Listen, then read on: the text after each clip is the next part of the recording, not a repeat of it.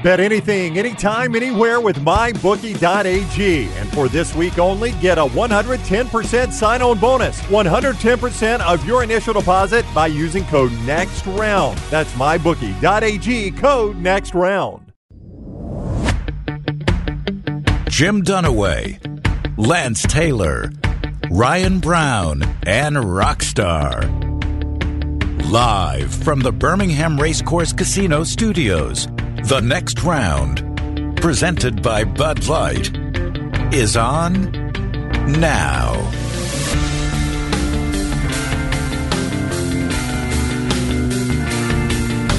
We're live in Tuscaloosa as we get rolling with hour number 2. We're about to talk to Nick Sheridan, the new Alabama offensive coordinator. Spring practice starts coming up on Monday. But first, let me tell you about the folks at Precision Sports Medicine and Orthopedics. Pickleball, playing basketball in the driveway with the kids or whatever. You tweak an elbow, a shoulder, a knee, they'll get you back in the game, get you back ready for work. All you have to do is go to this website, precisionsportsortho.com/2024. precisionsportsortho.com/2024 or call the number on your screen, 205-512-3885. Precision Sports and Orthopedics, orthopedic care better together. All right, Alabama offensive coordinator, Coach Nick Sheridan with us now. Welcome in, Coach. How are you? Doing great. Appreciate you guys having me. Yeah, we appreciate you coming on. We were just talking in the break about your transition here. I know your family's still trying to get down here, but what has the first month or so been like in Tuscaloosa for you? Probably nonstop. It's been great. Honestly, it's been great. Very busy, as you guys can imagine, but and have enjoyed every minute of it. You know, getting to know the players, building relationships with them, you know, the staff, putting that together with Coach DeBoer. It's just been a lot of fun. You know, a lot of work, a lot of early mornings and late nights, but this is we love to coach. This is what we love to do, so we've enjoyed it. Before we went on, you were kind of talking about your dad, Bill Sheridan, who's been coaching 40-plus years, 4 different stops in the NFL. I know, not to put it in perspective. But when you were born, I think he was coaching the Maine Black Bears. Were you born in Maine? What Sure research, was. huh? Yeah, sure was. That's about as much as I could tell you about the state of Maine. We moved, I think, before I was 2 years old, but my wife and I went back there a couple summers ago, so had, you know, nice lobster, and we enjoyed the drive up that way. So, but my dad's been coaching for a long time, and he's been very, lucky and fortunate to have had a great career and coached a lot of really good players, been a part of some great staff, some championship teams, and so, you know, I've grown up in it, you know, from the beginning. If I remember his resume, I think we established in the break, Bucks fan, he coached for the Bucks. Yeah. Dolphins fan, he coached for the Dolphins. We have a Giants fan out there. He coached for the Giants. Yep. So how do you have a pro team? And you worked in Seattle for a while there. Yeah. So I think, in coaching, you root for people. Okay. I'm from Michigan, so certainly, you know, always want the Lions and the Pistons and the Tigers to do well. But, the longer you're in it, you just, you know, of people, former players, guys that you worked with in the past. And so, you're rooting for people more than anything, especially at the professional level. So, that's probably, you know, because I've worn a lot of different T-shirts and hats as a kid. Rooting for my dad. So I think the longer you're in it, the more you just try to root for people. You know, I saw your face when you mentioned your dad's been doing it for 40 years, and I'm seeing this more and more when I talk to coaches. Can you right now, and I know it's a bad time to ask you in the transition with everything going on, but can you see yourself doing this 30 and 35 years from now? You love it that much? I do. Yeah. You'll be an old coach someday? Well, hopefully we stay young, you know, but, I've grown up in football. I know is to be a part of a team, you know, and I think that's what, you know, when you think about why you coach is you enjoy being a part of a group of people trying to accomplish something. And so, you know, that's what happens for coaches is you're a part of it for so long and you can't imagine not being on a team. And so, I love the relationships. I love the competition. I love everything about it. You know, there's nothing about what we do that I don't enjoy. And so to sit there and think about not doing that, you know, I don't see that. It's certainly not in the near future. So, but we'll see what my wife has to say about that, you know, as we get a little bit older and my kids get older. But, we're loving every minute of it and thankful to be a coach. I'm proud to be a coach. You know, I think it matters. You know, I think what coaches do matter at all levels. And I think we impact young people at a high level. And I think it's important. I think it's important for our communities and our country. And so I take that very seriously, and I'm thankful I get to do it. It seems like you've always been kind of an underdog. And just stick with me here, from, Indiana to Washington, not huge expectations. You walked on at Michigan. You ultimately won a starting job there. But now you're not an underdog anymore. How different is that role? Well, I think you just focus on the process of what you need to do to win, and I don't think those things change. I think you always still have the chip on your shoulder. You always feel like you have something to prove, and so that's I enjoy that piece of it. But we really don't look at favorite under. I mean, we just look on doing the work and focusing on that, and I think. Coach DeBoer says this often, but, winners win because that's what winners do. And so we focus on what winners do. What does that look like on a day-to-day process? And that's really what, for the players, for the staff, for everybody here, that's really what we focus on is the things that winners do on a day-to-day basis. And you trust in on that and you lean in on that. And then, the results will take care of themselves. Nick Sheridan is with us, the Alabama offensive coordinator. When you have watched the team you're inheriting here on film, what jumps out at you based on what you like to do offensively? Well, I think, there's explosiveness on the offensive side of the ball. I think there's some really dynamic, playmakers at different positions. I think there's some, really quality interior offensive line play that has occurred here. Some guys that are returning. And I think there's some really good young O-linemen on the edges as well. And so we're excited about, the group. We're learning about them each and every day. I know that'll be a process throughout spring practice is to try to identify what the group does well. And you couple it with the quarterbacks that are very talented, very skilled, different, each one of them. But we're really excited and encouraged about the guys that are here. Yeah. And their attitude has been fantastic. They want to win. They care about winning. They want to be their very best.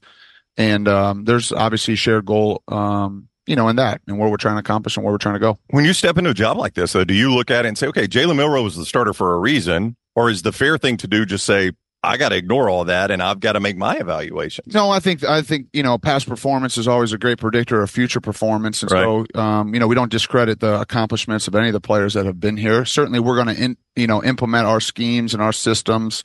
But also what I would tell you that Coach DeBoer has done so well for so many years is adapt to what that group does, and so we have enough offense to cater to the skills and the strengths of the players. And that certainly centers around the quarterback, but also the offensive line and the skill players.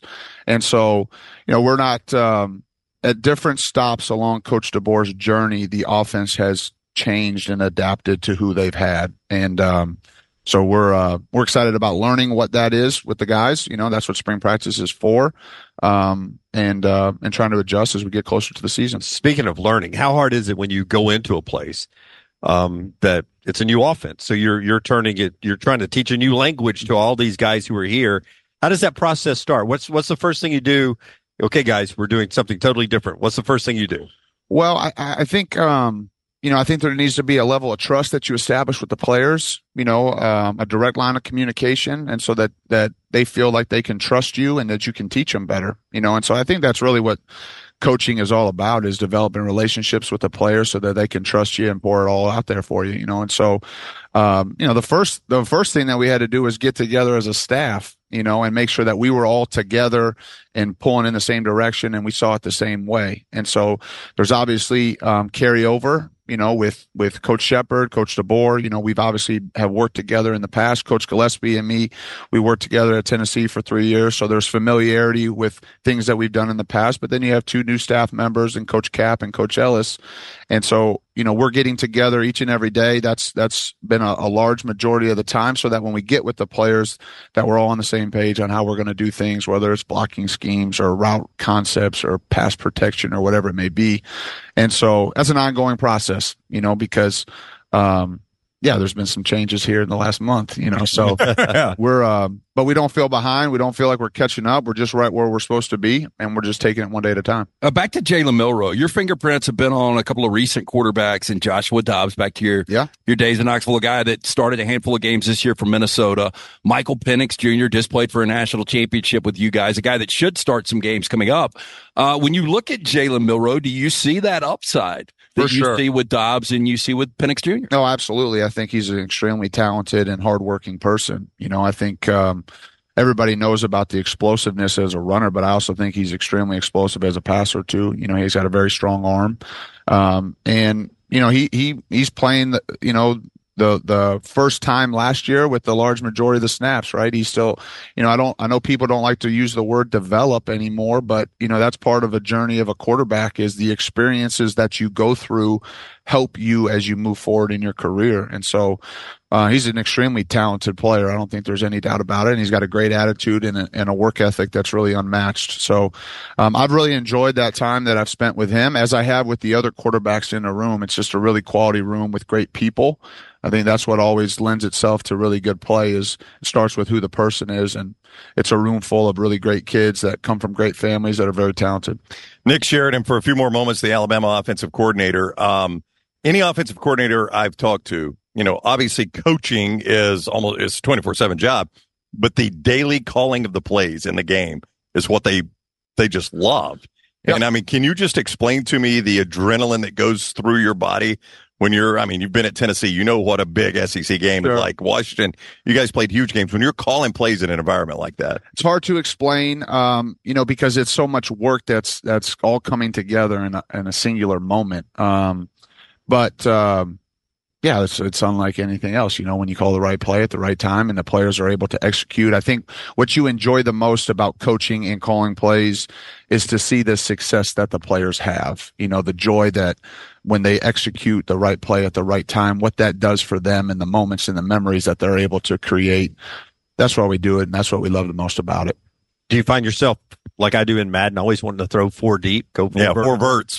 That's the best we do play. have that in our offense. We don't look at it quite like playing Madden in real life. A little bit different. I was half joking. If you go back and have Devontae and Jalen Waddle and Henry Rugg, 4 verts every play, Jerry Jeudy, I mean, that would make sense. Well, those kids are super talented, and I know we feel great about the kids in our building right now too, and they're working towards creating their own legacy and writing the history for themselves. So, but there's no circle button up in the play box, you know, in the press box, so it doesn't work quite like that. There's not a 3-box picture that you're picking one of them, and that's not how it works. So it happens a little quick. I bet that happens in your head a little bit, though. You have things flashing in front of you. Yeah, I mean, mentally, a little bit. Yeah, like I said, it's not like playing Madden. We oversimplify it. But I'm sure a lot of people think it's just like that. You'll learn very early on that we are not X's and O guys. That's all good. Don't let my shoes fool you. I'm not a ball guy. Yeah. Hey, so when I walked into the trophy room, one thing about Nick Saban is like there were so many players. There was not one player that kind of defined the program. And when you were at Michigan, you know, Tom Brady, when you were playing, was in the middle of winning Super Bowls early in his career. I would assume that was one of the guys. There was like a buzz throughout. You know, that organization, throughout the facility. Did he ever come by, say, hey, did you have any relationship with him? No, I wouldn't say that. You know, Tom obviously has had an unbelievable career. And I know he cares a lot about his alma mater but he was right in the middle of it, you know, at that time. And so it was just a different time. I wouldn't say, I know he's since gone back to Ann Arbor several times, but, you know, he stayed pretty busy for about the better part of 20 years. So there wasn't many summer vacations back in Ann Arbor during that time. But, you know, I think, like I mentioned before, what's so special about places like Alabama is the people, you know, the people that have come through this building, both coaches and players. And so, you know, I feel super fortunate to be a part of it and to add to it. You know, I think when you come to a place like this, you recognize the magnitude. You know, you recognize the history, the tradition, all the hard work and sacrifice that has helped build a place like Alabama to be what it is. And, you know, nobody deserves more credit than the players. You mentioned some of the great players that have come here during Coach Saban's time, and there was great players before that, you know, and so to be a part of that is humbling. And I know, you know, myself and the rest of the staff feels very lucky, you know, to be here. Outside of Bill Sheridan, biggest impact on you as a college coach or a football coach? Well, gosh, that's a great question. I think, you know, I'll mention one person here just because you asked, but I also would you know, I've been very lucky and thankful to have been around some great coaches at all levels. You know, I had great high school coaches, both football and baseball. You know, Mike Glenny and Scott Tyson were fantastic. You know, I was. You know, I grew up in the house of a coach, and so the coaches that my dad worked with, you know, to be able to see that. But Lloyd Carr was somebody that was, has just been very impactful for not just me, but my family. My dad was a GA for him as a position coach, and kind of got him into college coaching. And then for me to have an opportunity to play for him for my first 2 years of college, Coach knows how much he means to me, and meant that way for a lot of players that, played for him. I think, the former players here at Alabama would feel the same way about a Coach Saban or a Coach Stallings. You're just in such a formative time of your life, 18, 19, 20 years old. And just the way that he protected the players, I always thought that publicly he defended the players. I always thought he had their back. Doesn't mean you weren't held accountable or addressed, in a team or a position meeting if you weren't doing what you were supposed to do. But I think the one thing we always felt with Coach Carr is that he always had our back and he always wanted us to be our best. And I'm forever grateful to him because, as a young person, he was certainly somebody that I looked up to. Did that make you tougher as a kid, though, jumping around different places with your dad? Like, I've met military kids growing up, and they seem to be tougher because they can drop those relationships within a couple of days and move on to the next town. Like, I was too selfish. I couldn't have done that. Well, I think, you're a little bit more accustomed to change, to adapting to different, situations. And I've enjoyed the stops. I've enjoyed the journey. I've enjoyed the people. To be at different places and live in different parts of the country and experience different cultures. I've really enjoyed that. I know a lot is made about being the son of a coach or a coach's family and how that can be difficult. I got to play catch in the Coliseum at a Rose Bowl practice. I got to walk on the field and see confetti come down at a Super Bowl, because my dad was a part of a Super Bowl winning team. And so I enjoyed every second of being a coach's kid. And I thought what my dad did was awesome. The kids that I looked up to, the players that I looked up to that were my heroes as a young person, my dad got to yell at them and tell them, hustle through the line or whatever it may be. And so I've enjoyed every stop. I've enjoyed the different people. I just enjoyed the entire part of my journey being a coach's kid, and my dad's my hero. I have a wonderful relationship with both my parents, and I couldn't have asked for a better childhood growing up. Yeah. Finally got to a place with good barbecue. Yeah. So there you go. Yeah. Welcome to the South.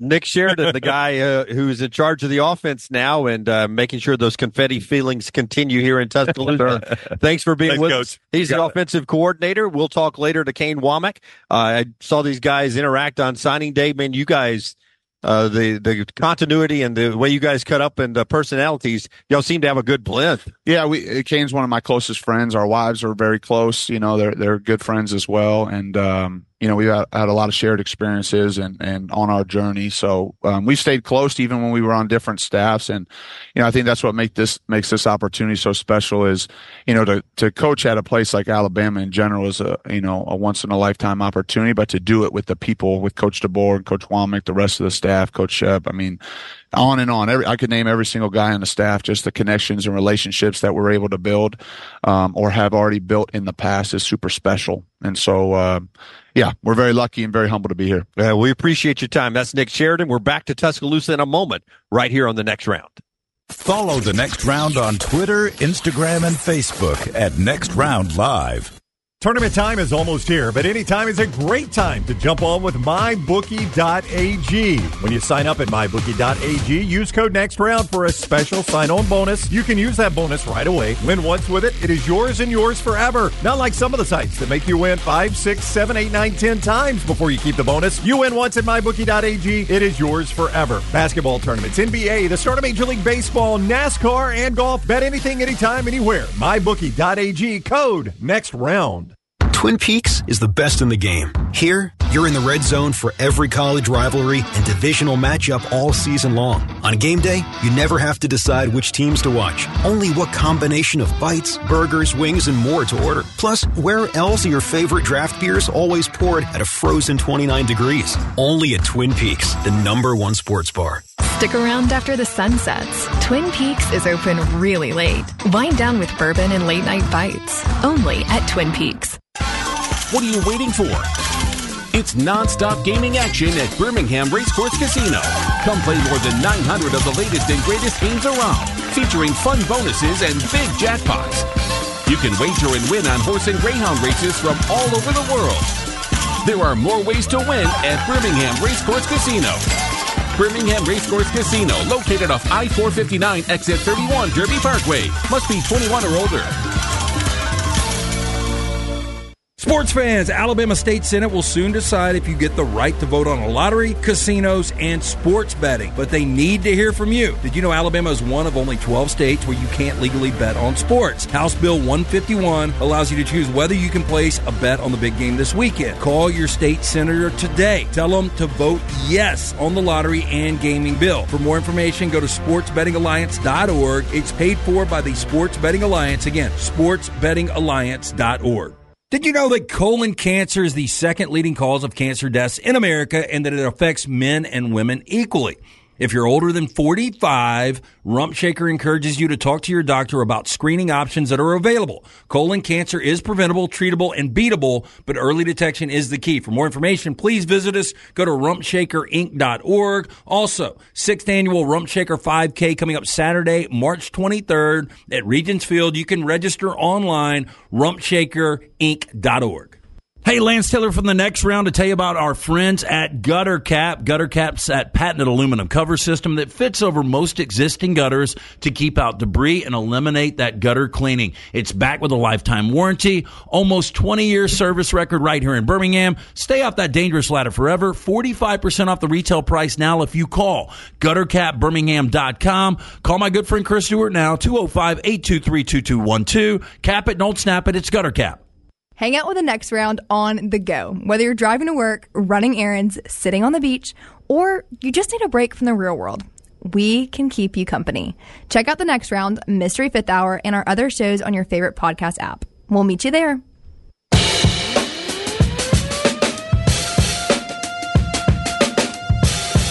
Hey, we're back with you in Tuscaloosa. We're live today inside the Mal Moore Athletic Facility, the football complex here at the University of Alabama.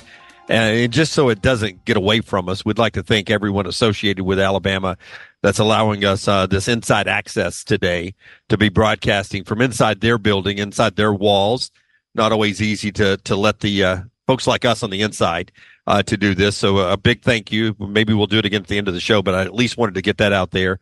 And I know the whole staff that's here with us appreciates the hospitality so far today. We'll talk to Kane Womack, the defensive coordinator, coming up in the next segment. He's actually one of the guys on the coaching staff who actually knows who we are because he's been on our show several times. And Brown's been to his office back in his days in Mobile at South Alabama. So we'll talk to Kane coming up. Show being brought to you in part by our friends at the Sports Betting Alliance. It's a big time in the state of Alabama. Well, Jimmy America, you believe in our right to vote, right? I believe in our freedom to do anything as long as we're not harming other people. Yeah, and this is what's crazy. So just reading verbatim from these copy points, the Alabama State Senate will soon decide if you get the right to vote on a lottery. I thought we decided that in 1776 in sports betting. That's what I'm saying. You should have the right.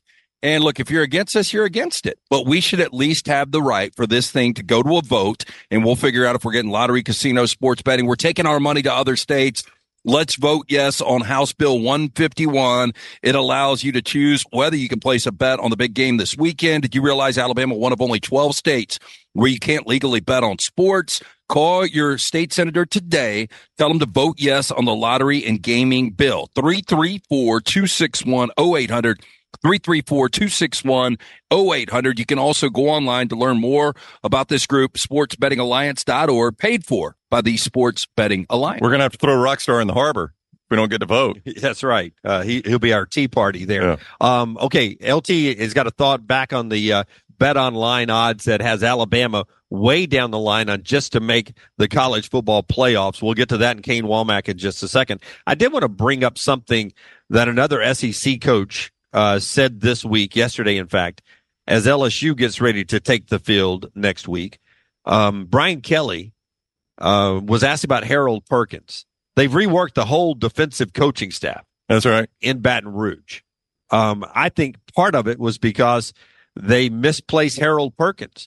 But Brian Kelly lets it out that the plan for Harold Perkins is for him to stay inside. Yeah. Stay as the inside linebacker in the scheme to help with run fit and all that. Super weird to me, man, because it did not seem like it worked last year. Did you guys watch LSU's defense last year? Yeah. What'd you think of it? Other than USC football and Alabama basketball is one of the worst defenses. I mean, I think I'd reset everything, Lance, with that defense. Here's the only thing I would say. We have seen, as good as Harold Perkins is and as much upside as he's got, we've seen better players transfer out. So if Harold Perkins wasn't excited, he had to evaluate this and what is going to be better for him at the next level. I agree. It makes no sense because he seems like a guy that is unblockable on the edge. But there's no way Harold Perkins is going to be uncomfortable in back-to-back years. So for whatever reason, it kind of struck a chord with him that, okay, this will work. Yeah. I just feel like if I'm LSU, I would Control-Alt-Delete that entire defense, Dunaway, and start. It was so bad last year. Just start from scratch. I mean, you're already starting from scratch with the coordinator. That's right. Blake Baker's there. His reputation is really good. Blitz, Bama, blitz. I'll go Willie on you. Blitz, Bama, blitz. That's his reputation, right?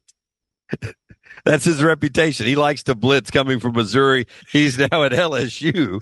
So, to me, Harold Perkins is a great guy coming off the edge, but they're going to put him at inside linebacker and then move him around a bit. And I would think he's one of those guys, like, he's worth a high six-figure NIL deal. Right. We will give you this, and you can play on the outside. That's where we want you to play. So I guarantee you these conversations were had. For whatever reason, he's very comfortable there.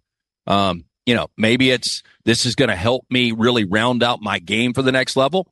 Maybe he's got a girl he's in love with in Baton Rouge. I don't know. But there's a reason that he stayed. That he stayed in LSU and at the inside linebacker position. Right. So he's not unhappy. Do you give a piss about it? I think Taylor knows I don't. At Next Round Live, like and subscribe if you're new with us today and watching Alabama football coverage from Tuscaloosa and you're new to the show today. Thank you for being with us. Hit that subscribe button, but also a thumbs up button. That helps us out tremendously. The show being brought to you in part as well by our friends at Rump Shaker. And again, we'll give you these ads here in this segment so we can go commercial free with the coaches. Kalen DeBoer coming up with us at 11:30 Central, part of the last hour of the show. Yeah, did you know that colon cancer, the second leading cause of cancer deaths in America, it affects men and women equally? If you're 45 or older, Rump Shaker encourages you to talk to your doctor about screening options that are available. Colon cancer is preventable. It's treatable, it's beatable, but early detection is the key. For more information, go online, rumpshakerinc.org. And also, don't forget the 16th annual Rump Shaker 5K is coming up Saturday, March 23rd at Regents Field. For more information and to get registered, rumpshakerinc.org. I learned a long time ago that betting odds from Las Vegas really don't tell you what's going to happen necessarily in the upcoming season or in a weekend of games or anything. But in the first or second segment of the show today, we were talking about BetOnline's early odds just to make the 12-team college football playoff. And Alabama was at plus 225, a 30% chance to make the playoffs. And I had that fifth in the SEC behind Georgia at minus 900, at Texas minus 500, after Ole Miss at plus 175, and after Tennessee at plus 200. The one that jumps out to everybody is going to be behind Tennessee. And that was the one that was stunning to me, yeah. You had another thought about that. Well, here's my thought. I mean, there was a day when we had the 14 playoff way long time ago. And I remember Alabama being like minus 200 to get to a college football playoff when you had 4 teams. Now they're plus odds, plus 225 to get to a 12-team playoff. I never would have imagined a day, and I'll say this about Clemson too, especially in the ACC, where we would have expanded to 12 and Dabo in his so-called prime would miss a college football playoff. I never really thought we would see a day where, like, again, if Nick Saban is still the coach with what is returning to Tuscaloosa, they're one of your 3 or 4 favorites to not get to a college football playoff, but to win a national championship. So, public perception. It's crazy, though. Like, how do you not give DeBoer more credit? This is a guy that just won 24 games in 2 years at Washington and played for the national championship. I really think it's the way the portal was played in the media. And I'm not saying that some good players did not leave, but there's only one player that left that I thought was a blow to Alabama, and that's the safety. Yeah, Caleb Downs. Yeah, Caleb Downs. Other than that, there are other receivers that are either coming in or that are already here that we can replace a receiver that went to Texas, right? There are other linemen that can replace a lineman that went here or a player that went there. That's the only one that I think is hard to replace. That's coming in. You've got a lot of talent that's still here, but that wasn't the way it was portrayed in the coverage of the aftermath of Nick Saban. It was portrayed coast to coast that it was a mass exodus and that there isn't as much talent left here, and that's just not factual. Okay, but I would go back, and I see what you're saying, and you've got a point there, but I would also go back to Michigan. How much are they losing? And they have got a coach that is never, well, you can say he was an interim coach, but now he knows he is the guy, and he's got to be able to handle this. It's public perception. Day to day. There's no way I think Michigan is. But how is that? How's the public in the playoffs? I don't think they make the playoffs. No, I don't either. But how's the public perception better with Michigan than Washington? Yeah. Or, excuse me, Alabama. Yeah, I would agree. Because it wasn't portrayed that everybody was leaving, that everybody was walking out the door at Michigan. Yeah, but it's well known that 16 guys are in Indianapolis 18 of them. Or 18 are at the combine. I would also say, though, the whole deal with Tennessee, Chris Lowe, who we all respect Chris immensely, said he can't remember a player since Peyton Manning that has come in with more expectations on their shoulders than Nico. And, I mean, that would show that right there. I mean, I didn't get to watch that whole bowl game. I will admit it. He looked good in that bowl game. That's a bowl game against Iowa, who obviously has a very good defense. He's going to be great in Heupel's system. He is. I think he'll be very good. Makes quarterbacks really good. But that's what's mind blowing about this Joe Milton, that we still think Joe Milton could be a NFL starting quarterback. Yeah. Speaking of Indianapolis. Yeah. But I mean, that's a ton of pressure on him. There's no doubt that he's got an immense amount of pressure. Yeah. Absolutely. Chris Lowe said the most since Peyton Manning. It's Oklahoma. That's the one I'm most amazed about, that as they transition to the SEC, of where the public perception is on where Oklahoma stacks up into this league. Because before Brent Venables was there, this was a perennial playoff team. Now, we always questioned their defense, whether they could win a playoff game after they got there. But now we're feeding them into the SEC, where we're treating them like they're Mississippi State. No offense to Mississippi State. Outside of Kalen DeBoer at Washington, who played for a national championship, I thought your best second-year coach at a major program was Brent Venables. He went from 6-7, and people said, man, this job is just too big for him. Like, what's happened here? And he flips it around. Not only does he win double-digit games, he also beats Texas, a team that actually went to the college football playoff. So Brent Venables, people just, I don't know, they just don't have a lot of confidence in him. And I guess a lot depends on how good Jackson Arnold is.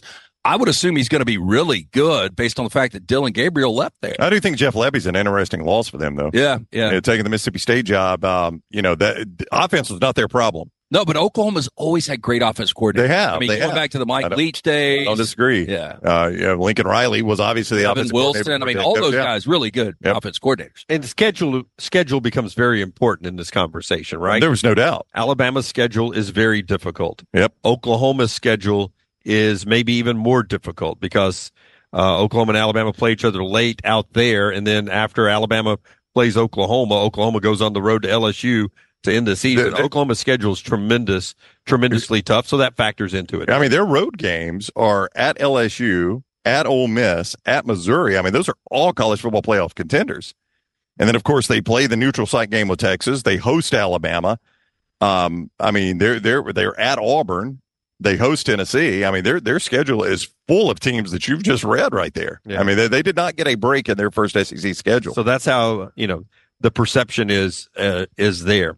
All right, we'll continue the conversation of college football, but we started with a little basketball. It's a big night in basketball. We'll get back to that basketball conversation right after Brownie tells us about our friends at MyBookie, mybookie.ag. If you want to play the game, you can jump in and do that. You can. Code next round when you sign on there. Get that sign-on bonus. So you can use it once, win with it once. It is yours and yours forever. They've got great all the games there. Bet anything, anytime, anywhere with mybookie.ag. Code next round again to get that sign-on bonus at mybookie.ag. And you can play anything, anytime, anywhere. MyBookie.ag, code next round. That is MyBookie.ag, code next round. Hey, by the way, did you see the scene last night in Lubbock as we speak of Texas and them coming to the SEC? Last time Texas and Texas Tech will play each other regularly, maybe ever. And they were in Lubbock last night, and it was getting away from Texas Tech, and there was what ended up being a flagrant 2 foul from the Texas player, Brock Cunningham. Basically checked the guy into the seats. And then here comes the water bottles and the trash under the court. And they end up getting a technical also called on Texas Tech fans. The old administrative technical, which you don't see a lot of those. But look, the game was still in doubt. Just a bad look from the Lubbock fans. I know they hate Texas. We talked about Wes Flanagan not getting the personal. Allen Flanagan. Well, West didn't either. Not getting the suspension. Do you think the same will hold true for the Texas player with them leaving the league? You think the Big 12 will look at that a little bit differently? I don't know. It was a flagrant 2. I mean, it could carry a suspension. Yeah. It was a physical check. It was a very physical check, but it wasn't. I mean, the Flanagan one still is. No. It was not as. It was not as to the face. No.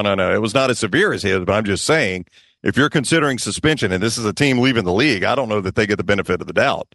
And it is magnified by what it led to. To your point, it led to a very ugly scene, which only magnifies it. Yeah, and then they continued to throw some bottles at the bench area, and of the Texas players, to where the Texas coach said afterwards. Now remember, here's the guy that's also offended by Horns Dam. Oh yeah, Rodney Terry. Shouldn't be offended by anything. Jarman Salt. Texas should be offended they're sending him a paycheck.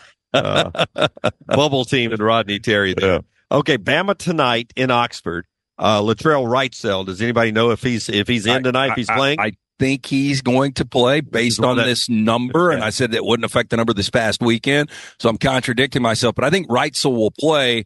More interesting, back to Allen Flanagan. If he's not playing, your second leading scorer, your leading rebounder, I don't think Ole Miss really has a shot against Alabama. And this is one of those, I agree with Brown. I think two things. I think you will get Alabama's best defensive effort. Right. But at the same time, I think you're going to get one of Ole Miss's best efforts tonight. Yeah, you should. I mean, they're playing for their tournament life. Alabama is just playing they're playing for a lot. Conference championship, obviously, is very much on the line. But my whole point with the defensive effort is just showing who you really are. For those asking, the chat room, our conversation with Nick Sheridan will be available. Everything we do here is available forever. So on our YouTube channel at Next Round Live, like and subscribe, thumbs up, audio platforms, Spotify, Apple Podcasts. Nick Sheridan will be available there forever later on today, wherever you get your podcasts, video and audio wise, here with the Next Round.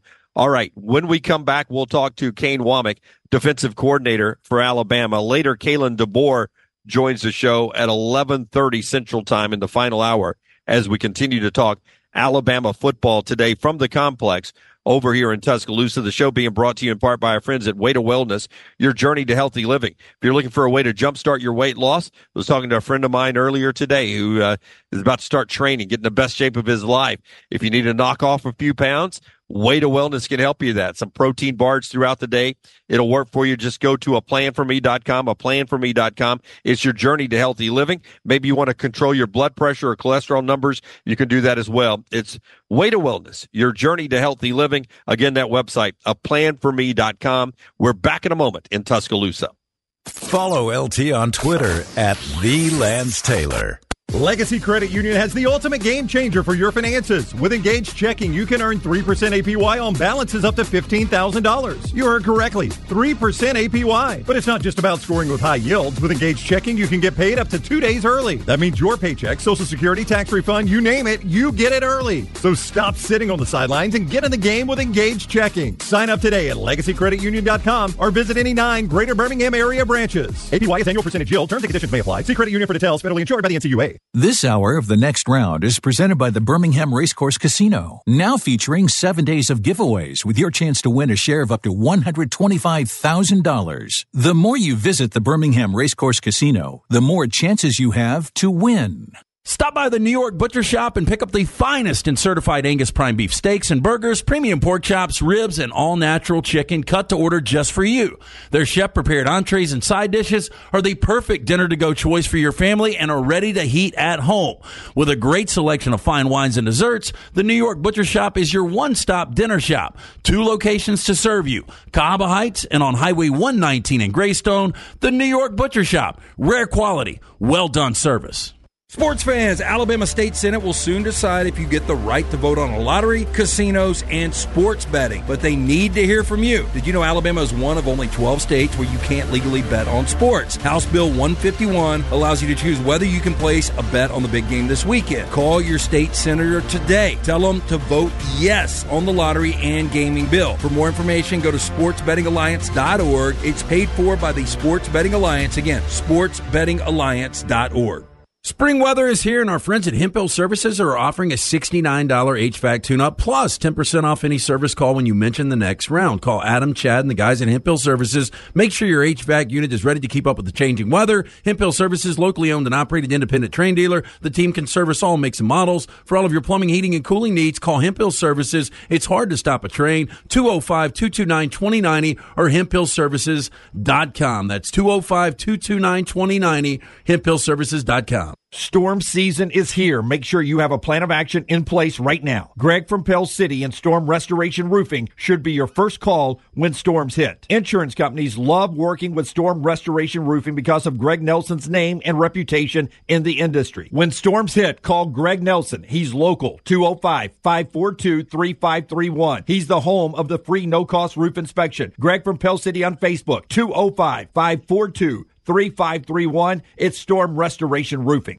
Start your day online with our website, nextroundlive.com, for the latest videos, podcasts, and college football stories. It's also a great way to stream the show or shop in the Next Round store. Stay connected by visiting nextroundlive.com.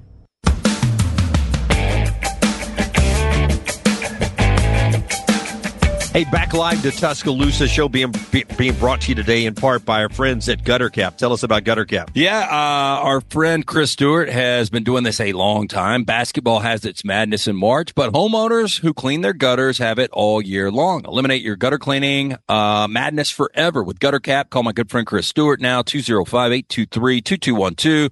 A-plus rated with the Better Business Bureau for more than 2 decades and on the board of directors.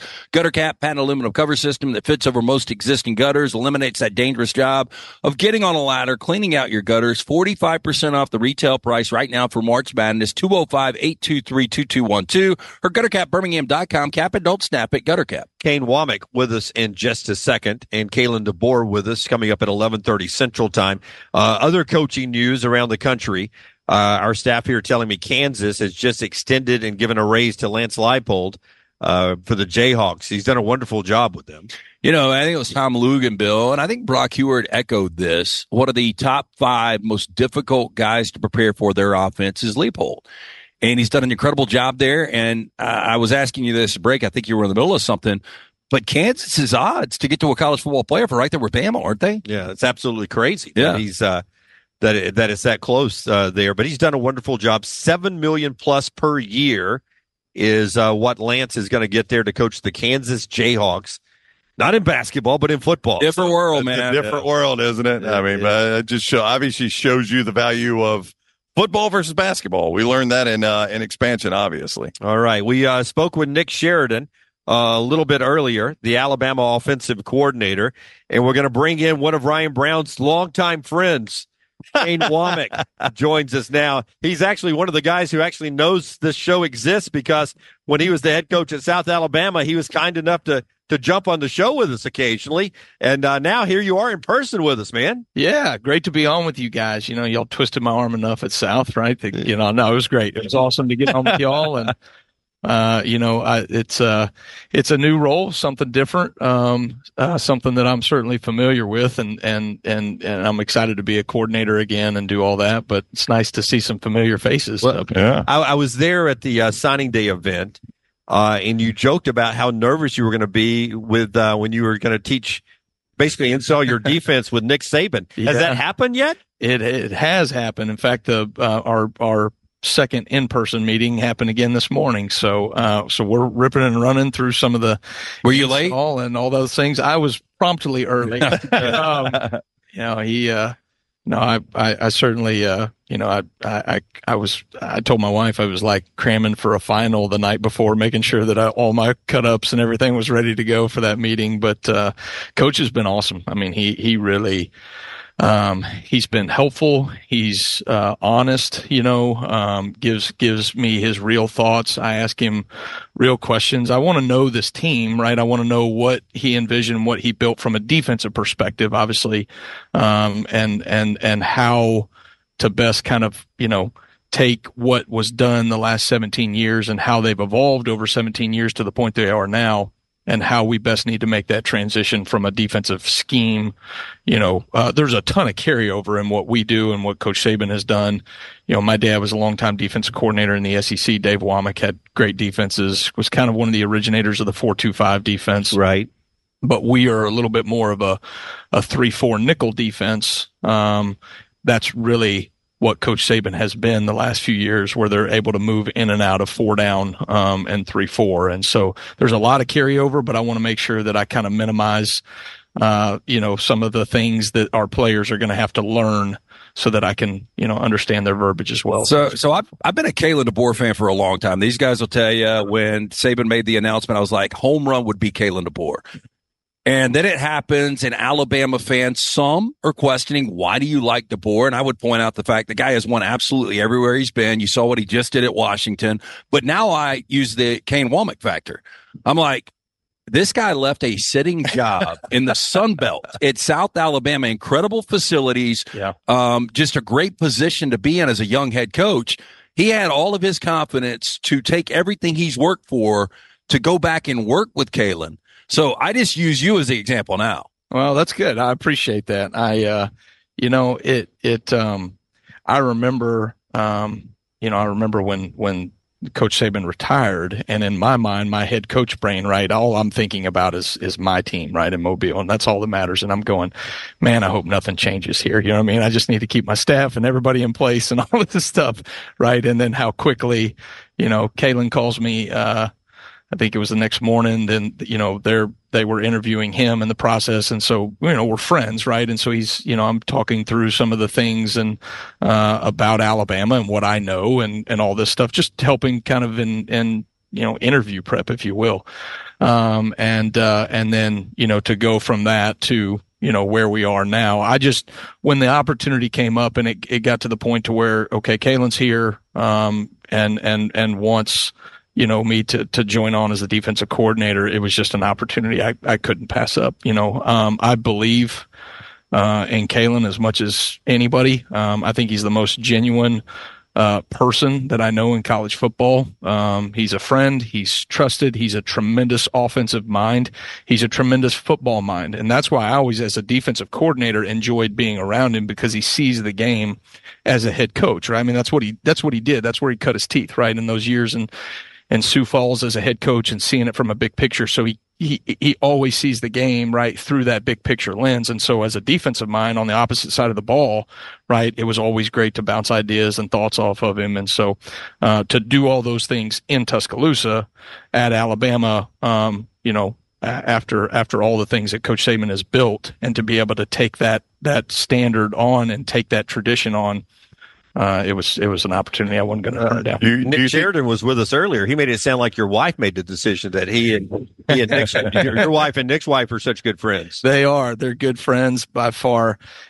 Melissa, my wife, is the more impressive person in our marriage. Anybody that's met the two of us, Nick and I, it's interesting. I mean, the last time I was calling plays was at IU, was at Indiana in 2020, and Nick Sheridan was the offensive coordinator. And so, we certainly have hit the ground running. We don't cut each other much slack. We get after each other pretty good and have that kind of friendship and relationship. That cuts down on a ton of, when you get a new staff together, right, and we're all coming from different places, different experiences, right, you're kind of feeling each other out, right? When you have the offensive and defensive coordinator and the head coach that have all worked together, that really cuts down on some of the just, question marks and feeling each other out and all that stuff. And so I get after Nick pretty good. Did you get his day one install from him yet, formationally, what he's putting in? We've been talking about just, if you'll hang out at break, that's all we talk about. That's right. Okay. Yeah. All right. Yeah. So I joked with him about 4 verts on Madden, and I think he thought I was serious. Yeah. That's nothing like Madden. That's when he got up and left. Was I this idiot? Yeah. You're going to realize I know nothing about football. I'm a defensive guy, so is that not what they do? They just don't pick Madden.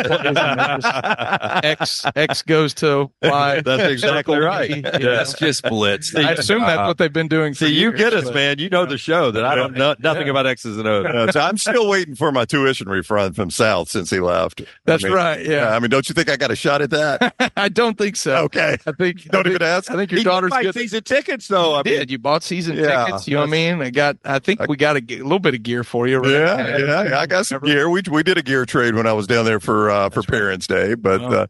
If you need some Alabama stuff, I know a guy too. So. When it comes to other sports, like I can look at a guy that played basketball, I can pretty much tell you the position he played. Same with baseball, football, impossible. Mm-hmm. So you were part of maybe the best collegiate backfield of all time. When you look at Darren McFadden, Felix Jones, Peyton Hillis, you were in Fayetteville. Is that when you looked around and you're like, I ain't ever going to play? I better coach. I think. But I was going to say, I don't know if I would have said fullback. I probably would have said maybe. I know. But I would have said maybe a center, maybe a linebacker. Wow. You went from center to linebacker. Wow. I'm really not sure how to take that. No, but most offensive line, they lose a lot of weight when they get done, right? Yeah, that's a fair point. So that's okay. And you're drinking some kind of supplement that's making you drop LBs right now? Hey, message received. Yeah. The diet starts tomorrow. Yeah. Okay. All right. Yeah, that's exactly right. I had you playing FC, future coach. That's right. Well, I think if you talk to Darren McFadden, Felix Jones, Peyton Hillis was in that room, and we had 3 NFL franchise running backs. I'd probably be referred to as the cherry on top, Yeah. Right?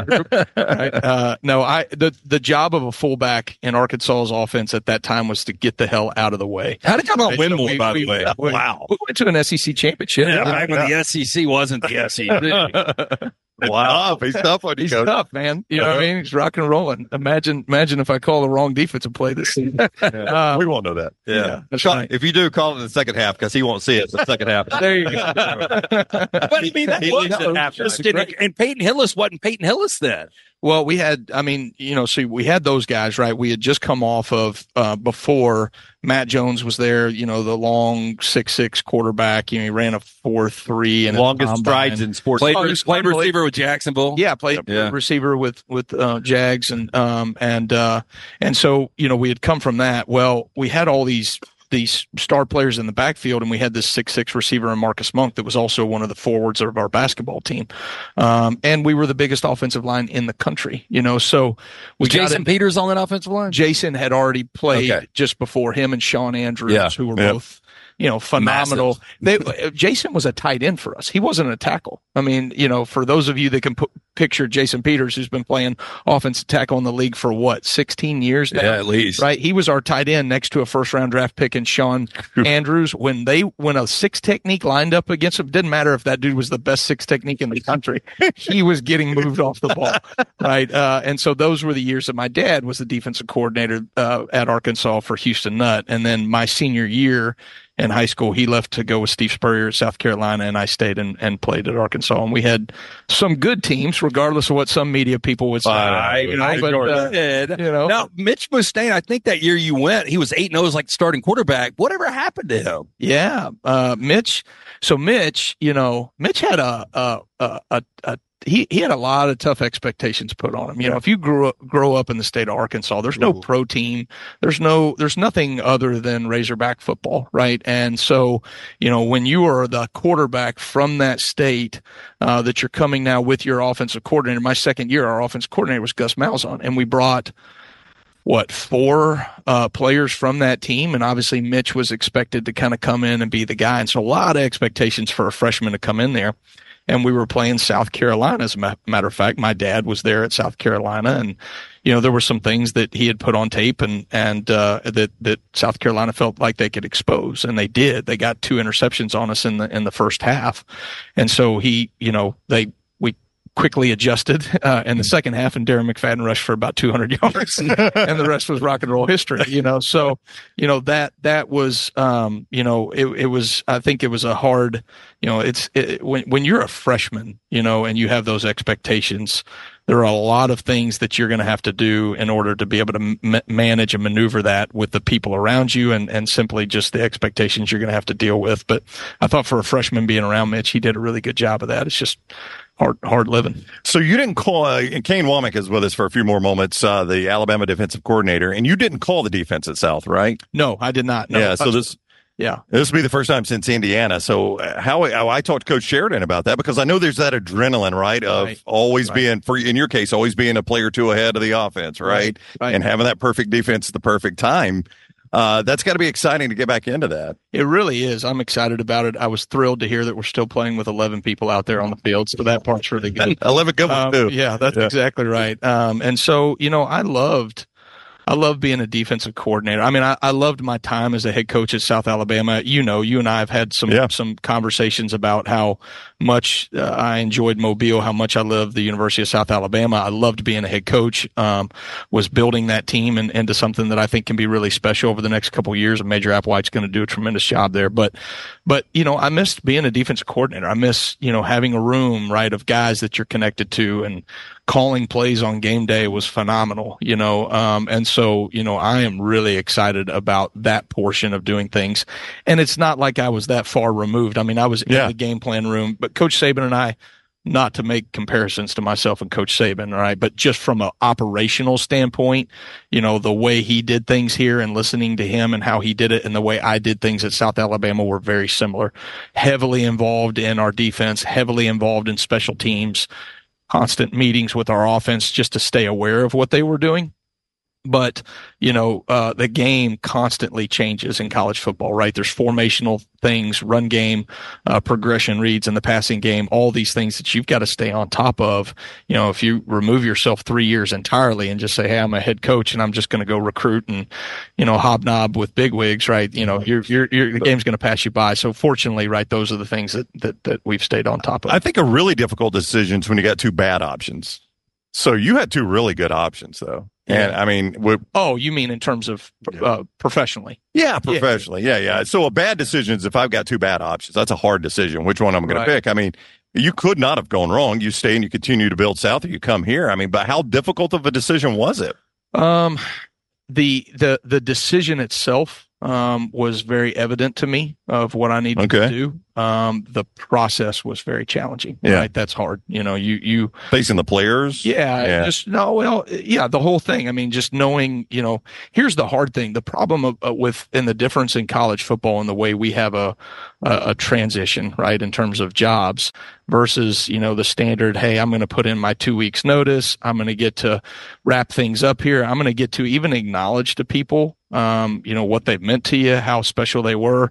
I got a 15-minute meeting with my coaching staff, and then walked right into a 10-minute meeting with my players. And then I was headed up to Tuscaloosa to make sure that we retained our team and roster. And so those are the things that are really hard, right, to have to deal with. And, I've got 3 little boys at the house, right. And Melissa's now a single parent, not like she wasn't already, for the majority of the year. But at least in the same city. At least I was in the same city, right? And sometimes put my head on the pillow next to her. But those are the things, right, that make it really challenging. The decision to come here with Kalen DeBoer at Alabama was very evident. Yeah. You're a trendsetter, though, because you did it, and then all of a sudden Chip Kelly's doing it. Other coaches are leaving head coaching jobs to go be a coordinator. So will you be in the booth? Are you calling from there? I'm a sideline guy. Yeah. So when I was 26 years old, I got my first Division I coordinator job. I was the defensive coordinator at Eastern Illinois, where I was Tony Romo played there, Jimmy Garoppolo, Mike Shannon, all that stuff. Was Jack State in the same conference at the time? Jacksonville State was in the same conference. Old school, exactly right. Yeah. And I called that first season from up in the box, and I was like a duck on water, right? My feet were going 100 miles an hour under that deal. And I was so, obviously the Ohio Valley Conference doesn't have the creme de la creme, press boxes either, right, that you're dealing with. And so sometimes you could see the whole field and sometimes you couldn't see the whole field. I decided right then and there I would never do that again. I like to see the players' eyes. Maybe I'm giving away trade secrets here, but I signal on game day. I do those things. I want to have that interaction with those 11 bodies on the field. I want them to see my eyes, calm down, pick it up. Let's get going here. Those are the things that I think as a play caller are really important. If you can be the guy that they're looking to on the sideline in between every single play, I think there's a lot of value in that. And so that's something that, we've kind of evolved to. And I would imagine you could download a lot of information from them, not just about what's going on the field, but how they're reacting to what's going on the field. Yeah, very much so. I mean, I think, one, you have to have a great, here's how we teach this defense, and I'm gonna get to that point, but we talk about teaching the concepts. All right. So first off, we don't ever teach a player his job, right? You're the Mike linebacker. Here's what you do in cover 3. Right. You're the hook drop, right? Here is cover 3. Here are the things that we do. This is why we play cover 3. Here are the issues with cover 3. Here are the teams, how teams are going to attack it, so on and so forth. Then we talk about situational philosophy, right? Here's how cover 3 is applied to third down, to red zone, to first and second down, to 2-minute drive when they need a field goal versus 2-minute when they need a touchdown, right? All those different things. So during the season, most of our time is spent on offensive recognition. They know the concept. They know how the concept is applied to the situation. Now, to your point on game day, it's all about offensive recognition of what we thought they were going to be and having a clear line of communication between me and the players in real time to make those adjustments to how teams adjust. You know, I asked Coach Saban this question earlier, you know, this morning. I mean, how different were teams the four games prior to playing Alabama to what they actually came in? Sometimes vastly different because of our personnel and the things that we do. You know, that's a credit to Coach and the way they did things here and the personnel that we have. But just being aware of that and making sure that the players know, hey, Coach, they came out in a totally different thing than what we thought. Those are the communications you can have on the sideline. It's fascinating.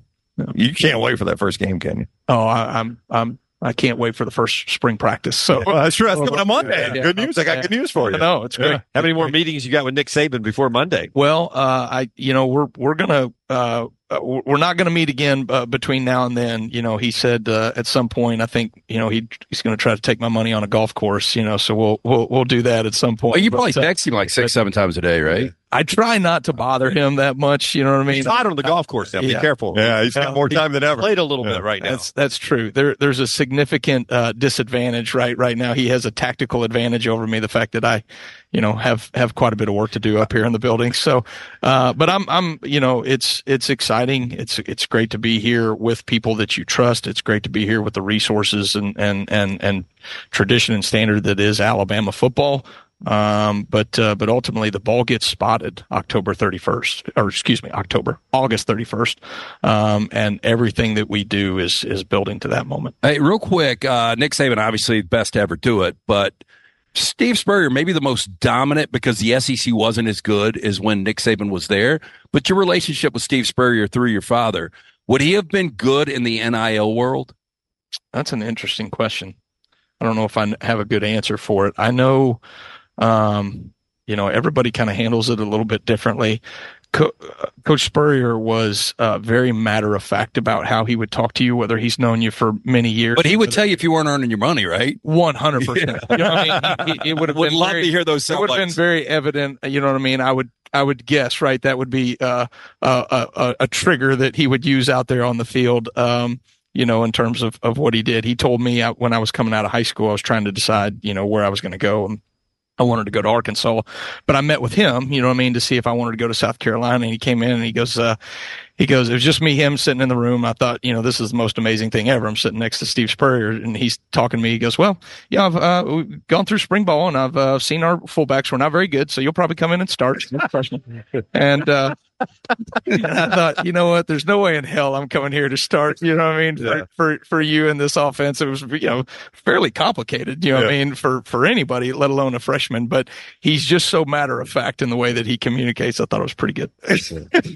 All right, he is Kane Womack, the defensive coordinator at Alabama. It's always good to see you, Coach. Yeah, great to be with you guys. Yeah, thank you. Thanks for opening up the doors. We'll talk to Kalen DeBoer coming up in 2 segments, so stay with us. This is the Next Round live from Tuscaloosa. Follow Brownie on Twitter and Instagram at Ryan Brown Live.